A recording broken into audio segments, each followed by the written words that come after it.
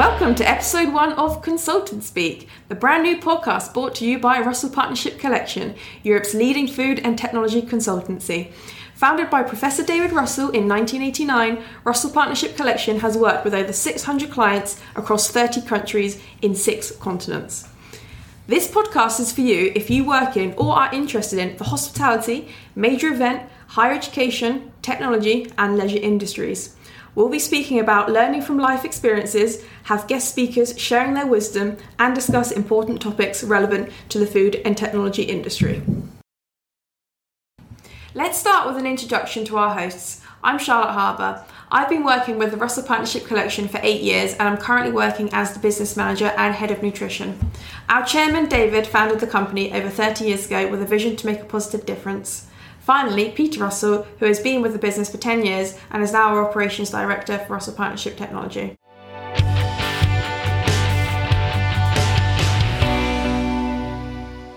Today we're going to be interviewing one of our hosts, Professor David Russell. Many of you who are listening will have met, seen or heard David through different channels, whether that be a speech, strategic meeting or public engagement. David is a Professor of Tourism, Hospitality and Leisure, Chairman of the Royal Society of Medicine Commercial Services Board and is a Freeman of the City of London, which for our listeners means David is able to take a flock of sheep over the Tower of London. Welcome to Consultant Speak, David. It's currently November 2020. We're in the middle of a second wave of the COVID-19 pandemic. Firstly, how are you? And how has RP been coping as a business? What a great way to start, Charlotte. So thank you very much indeed for the introduction. Well, first and foremost, I'd like to say that I'm still vertical. So that's a positive in terms of these times. And secondly, we are very, very agile in terms of the way we work as a business. And that's helped us through what has been some of the most testing times I think any of us will ever see and certainly have seen. So in terms of how has the business survived, principally because we have that agility to be small and move quite quickly, quite fortunate in terms of way in which the business has worked. But perhaps in terms of lessons, one of the things it's also taught us is how important resilience is. And resilience not only in terms of the business, so that's the way in which the business is built financially and the way in which the clients are structured, but also in terms of the human aspect of the resilience of the business. So making sure our teams are fit, well, and can keep working and enjoying what they're doing through what has been such testing times. So, David, you just mentioned the word resilience. I would love it if you could just spend a few minutes talking to us about what resilience means to you and how it plays out within RP. What a lovely question. So, resilience to me is one of those fundamental aspects of human life and business life. So in terms of humans, let's deal with that part of it first, in terms of the way in which we operate. So first, you need to be able to look after yourself. And secondly, and more importantly, often you need to be able to look after the team of people who are around you. So in terms of resilience for me, I was lucky. My life started off in sport. That meant I was very, very active for the first 20 odd years of my life. Probably too active, so my muscles tell me now. But in terms of what it did teach me was that you do have to look after your inner self in terms of the way you operate. So I am very, very keen on thinking about what I eat, the way in which I eat, taking enough sleep, balancing that with the well-being of all the aspects of sort of mental thinking as well as physical thinking. When we then talk about the aspects of the resilience of the business, that's really, really important. So we've been so fortunate through the decades that we've existed to be able to build resilience in terms of our relationships first and foremost. So banks are important in terms of businesses, and we've had a relationship with our bankers for over 30 years in terms of that aspect. Your team of professional advisors around you is also very, very important. Our lawyers have been with us for 30 years, so have our accountants. So building your team in terms of your external partners is really, really important. Then just very, very briefly, the most important is the people you work around, keeping them and helping them stay well and fit and motivated in terms of difficult times that we've all faced. And you can do that in lots of different ways. We, for example, sent out, just at the break of COVID-19, we sent out a little hamper to everybody, which, not surprisingly, Charlotte, you won't be surprised to hear that because you sent that hamper to everybody in terms of that. But that had supplements, it had ways of keeping ourselves together in terms of our inner strength. We also operated, obviously, our sort of weekly conversations, our quiz days, in terms of keeping us together as a team. And the more you think about business realistically, the analogy always in my mind comes back to sport. And it's not just one player that makes a winning team. It's the whole team, and making sure that they are given the tools to be able to do the job. Thank you for that, David. That was really lovely. And no, I'm not surprised to hear about the hampers. We very much enjoy putting those together, full of brilliant things such as vitamin D, vitamin C and green tea for any of you out there who may be wanting to make some of your own. So moving on from resilience, would you spend a few minutes talking to us about life before RP? Well, of course, there wasn't life before RP. It was from birth. So yeah, the first 20 years of my life I would describe as completely fulfilling in terms of the way in which they operated. I'm a Doncaster-born lad. Therefore, the first 20-odd years of my life were spent in the lovely town of Doncaster in South Yorkshire. That was amazing for me because the majority of it was spent playing sports rather than going to school, which perhaps I regret marginally now, but I have lots of lovely people around me to teach me great things now, which is great.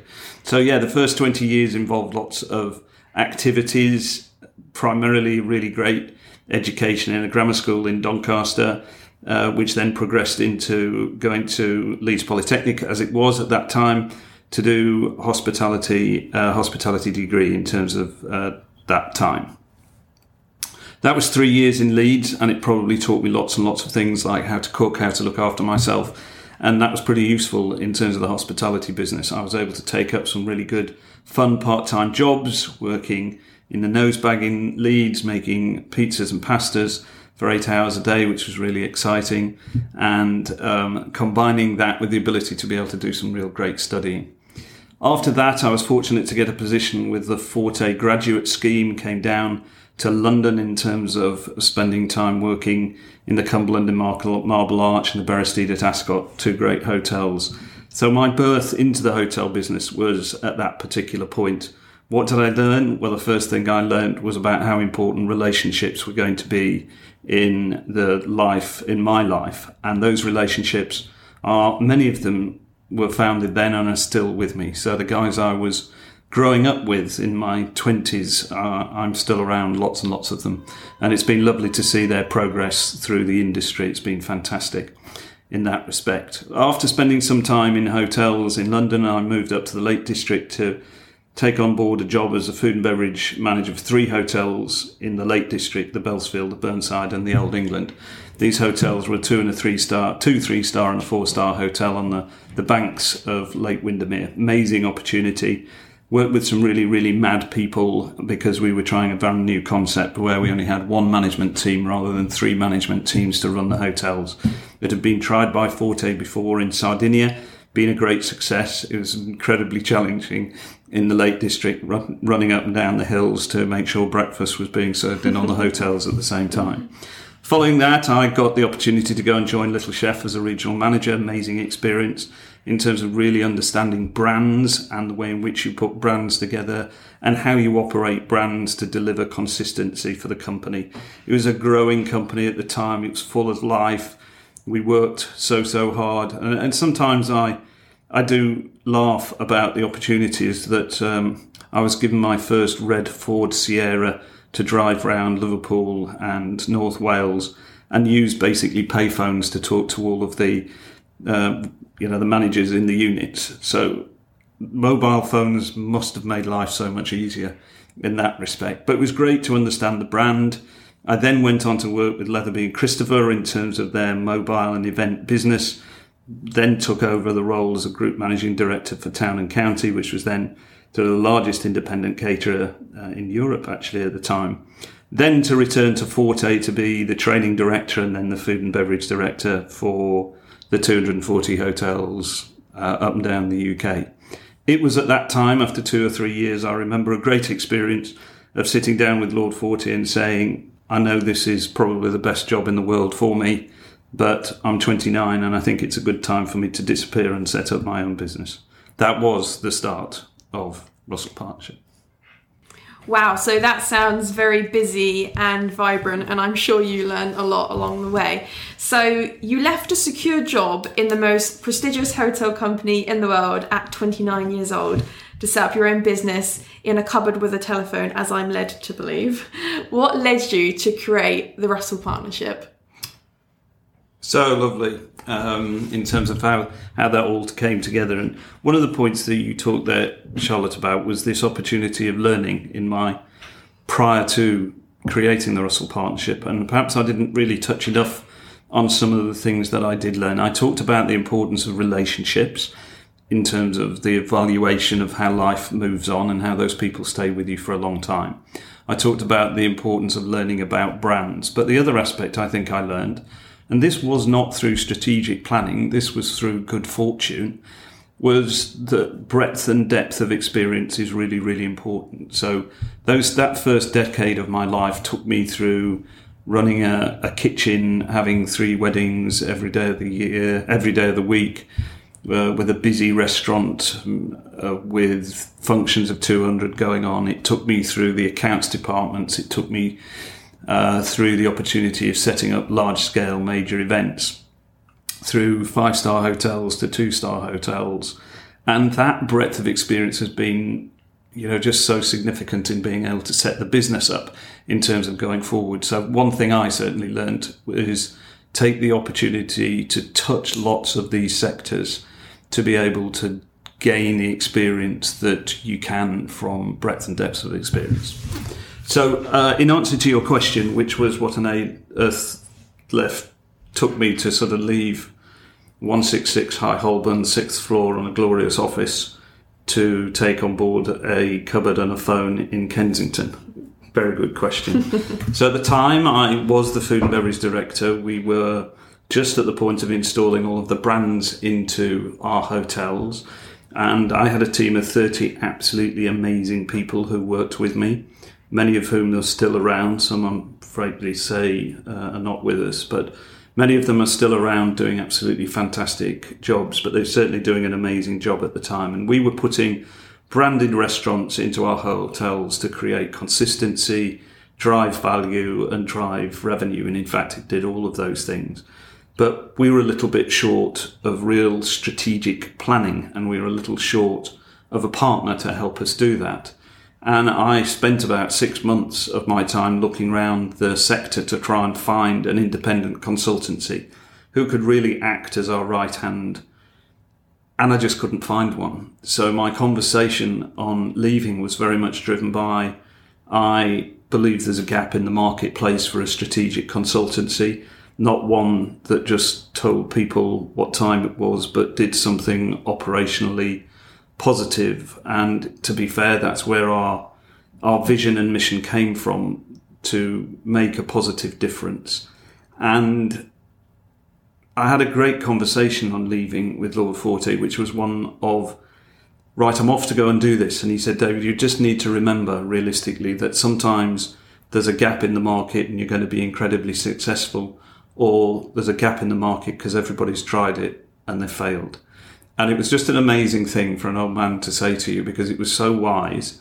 And after about 6 months of sitting in my cupboard waiting for the phone to ring, I realised that perhaps the latter was a very good piece of advice, and perhaps this wasn't the thing to do in terms of building the business. I'd left, as you quite rightly said, this very, very secure job in terms of activity. At a time, I suppose, when the market was dipping, it was the end of the 80s. It wasn't really the most amazing time to set a business up. But what a joy it was when the phone rang one day from a chap called Tito Chiandetti, who unfortunately isn't with us these days, but was an amazing mentor of mine, saying, David, there's a great opportunity here for you to go and work with British Airports Authority. They need a food strategy for Gatwick Airport, as it was then, in terms of the opportunity to create both landside and airside food offers. That was the start of the business. I believe it was a £100,000 job, which in those days was a massive amount of money. And that was an amazing platform for how it all started. So the first 6 months were pretty painful, but after that we had a little bit of a very very welcome kickstart to how the business evolved. Wow, amazing story, David, and so eloquently put as always. So you saw a gap, you went for it, and 30 years later, here you are. So have there been clear stages in the business's evolution? I think it's a lovely question, and only with hindsight do you understand that there are clear stages. So we're talking about 3 decades, and perhaps I can break it into 3 10-year periods. So the first 10 years, which is true of any business, I'm absolutely sure, were really, really tough. You accepted jobs you really shouldn't have accepted. You worked on tasks that you weren't happy with because you wanted to do better than you were doing. You struggled with money. You struggled with balancing resources to do good jobs. So the first 10 years was really, really tough in that respect. But what it also did was create an amazing foundation for the work that we were doing at that time, primarily in the university sector. And this, again, is another learning point for me, is that, this is a massive, massive part of our food and beverage business, often under talked about in terms of operations. So you can take universities at the scale of Manchester and Birmingham, where there can be up to 30,000 students. Their food revenues can be between 15 and 20 million in terms of the universities. They're massive food businesses. And we were really, really fortunate that we got a break to work with Warwick University very early on. We changed fundamentally all of their food operations and taking them from what was very institutional food to being high street food. And so my first lesson in that respect was, do look at the niches, do look at opportunities that you believe might not be there, because they are there. And it reinforces my point. A chap called Roy Tutty, who was the Deputy Managing Director of Forte when I was there, rang a friend of his, Andrew Payne, who was the Commercial Services Director at Warwick, and said, I know you need some help with your food, David's your guy. And there we are. That was our break into the university sector. And here we are 30 years later, I think, having worked for nearly 97% of the universities within the UK. So that was an amazing opportunity, an amazing break. So the first 10 years, that first decade, very much focused around universities and taking them through the journey from institutional to high street food, but also thinking about the way in which we might develop nutritionally dense menus in terms of feeding students to ensure they were able to be learning and effective in terms of the way in which they were being taught. So first 10 years, very busy in terms of universities. After that evolves more into the corporate world in terms of activities, working with large scale blue chip organisations, the BBC, Accenture, people of this nature, where the office environment was blooming at that time. Very different to today, but was blooming at that time in terms of how do we ensure that our workforces are well fed within our offices? How do we ensure that we're getting the best from our partners in terms of our outsourced partners often in that operation? And I think realistically the third tranche of time has been focused around major events and large complex scale food and beverage, which we couldn't have done unless we'd done the first 2 decades of our experience. So that really kicked off in terms of our appointment with London 2012 in terms of doing the Olympics, which certainly was a massive milestone in our history. Okay, so let's talk about the London 2012 Olympic Games. So Russell Partnership won the bid to create the food strategy in 2007 through an open tender, helped no doubt through your breadth and depth of experience in the higher education and business markets. So winning that bid to deliver 14 million meals was no mean feat. David and Goliath, as it's known in the office. So tell us, how on earth did you pull that off? So what a lovely, lovely question. And I want to start with the fact that we learnt so much through the process. And one of the things, obviously, as a business we love doing is transfer of knowledge. And the first response to the question is we did something different. And the second response is we believed. And if there are two important things in life and in terms of our business, those two words, doing it differently and believing, are really, really important. So doing it differently we were asked in that open tender to write 10,000 words related to why we should win the job. We didn't do it. We created a picture.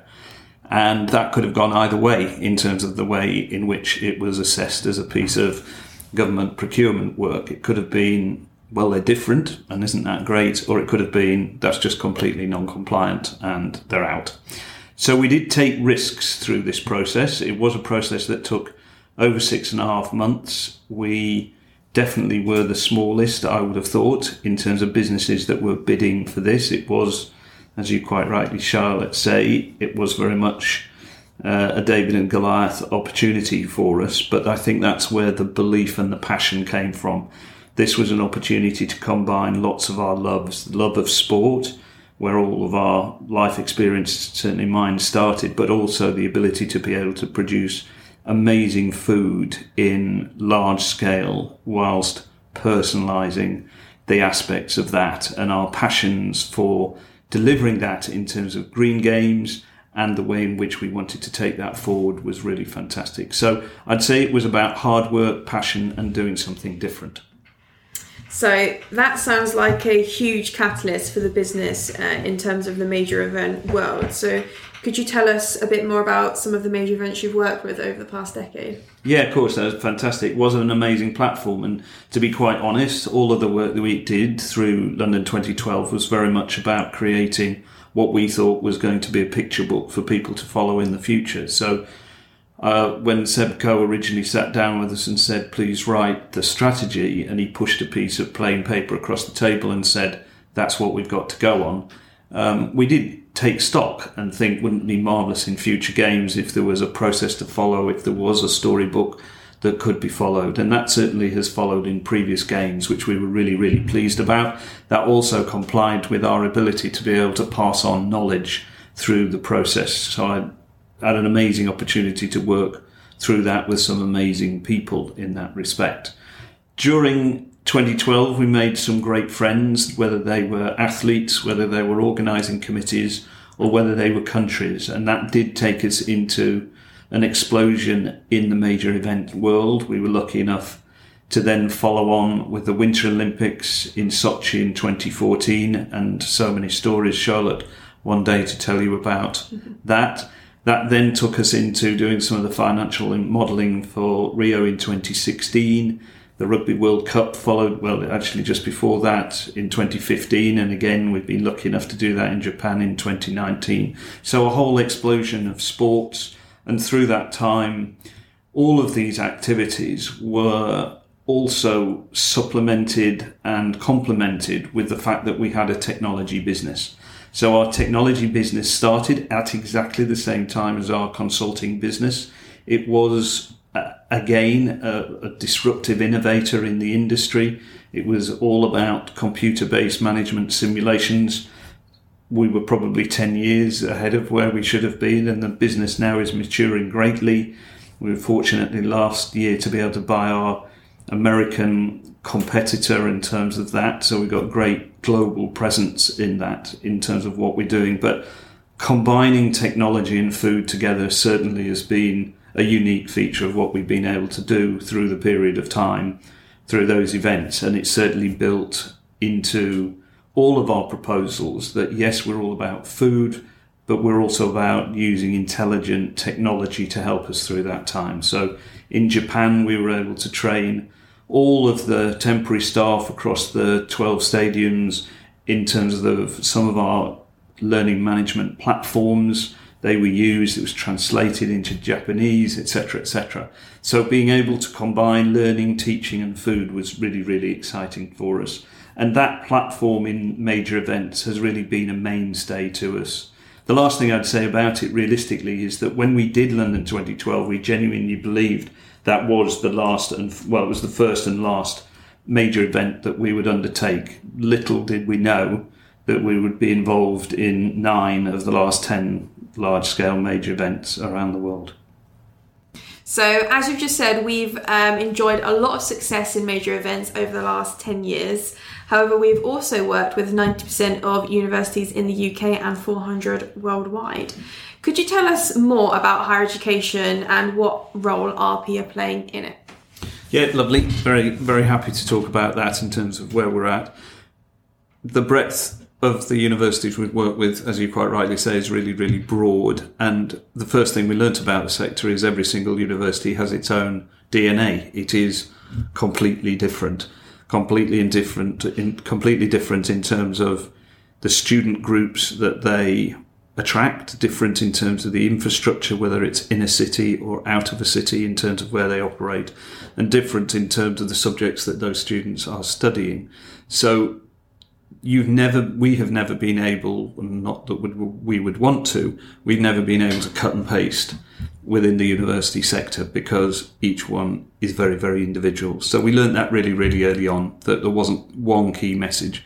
It wasn't, this is the right menu for everyone, this is the right operating style, it's either in-house or outsourced. It's very, very independent and very, very separate in terms of the way in which you have to look at universities is the first point.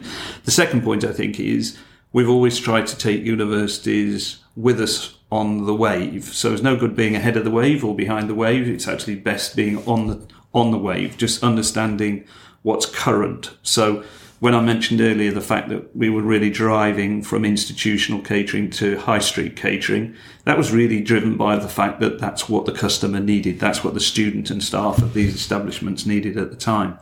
So now, for example, we're working with universities dealing with the issues of COVID in terms of delivered meals to student residences, the way in which we can buy in products from operating central dark kitchens to be able to ensure that we've got a constant food supply, being able to help universities think through what the future might look like in terms of staffing levels, taking those tough decisions that we have to all make in terms of reimagining and restructuring the way in which the business will operate. So it's always a market that's full of challenges and full of having to think differently. And it is a market I still believe requires fascinating attention from us in that respect.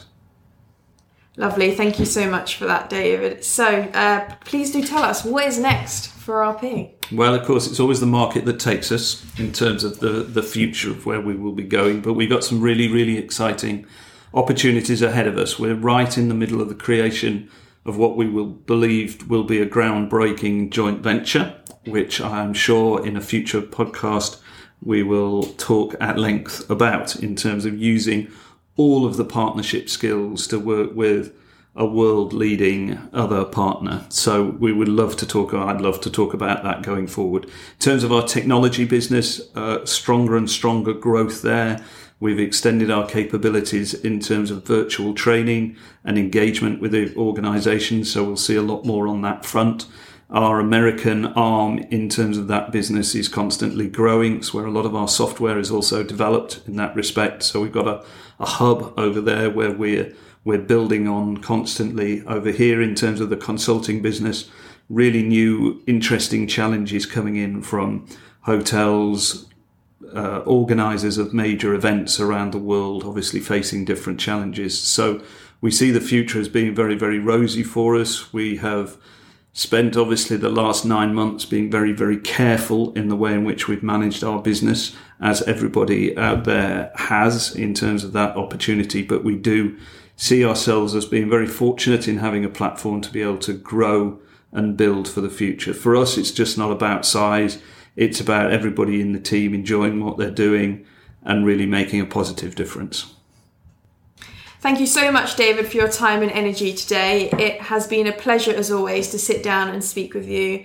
I've loved learning about the beginnings of RP and hope our listeners have gained some insight into the business we both know and love. Well, thanks very much for taking the time out to chat to me. It's been an absolute pleasure, and I'd leave it very much, Charlotte, with remember to work hard, play hard, and build your luck. Thank you, that's lovely. So just for our listeners out there, David has focused on some key learning points for us all to take away. So I've written down some of those so that we can take some time to remember them and apply them when necessary. So the importance of building human and business resilience, the value and longevity of relationships in business and general life. For David, sports built belief in teams, sees the opportunities to build breadth and depth of experience, If you see a gap, go for it. And finally, believe in yourself and others, even when the odds are against you. So thank you all so much for tuning into our first episode of Consultant Speak. This is the first of our new series and we'll be broadcasting again very soon. If you enjoyed today's episode, please subscribe and give us a 5-star rating, as it really helps our podcast be found by others just like you. We hope you found it entertaining, valuable, and that it's made a positive difference to your day. Thank you so much.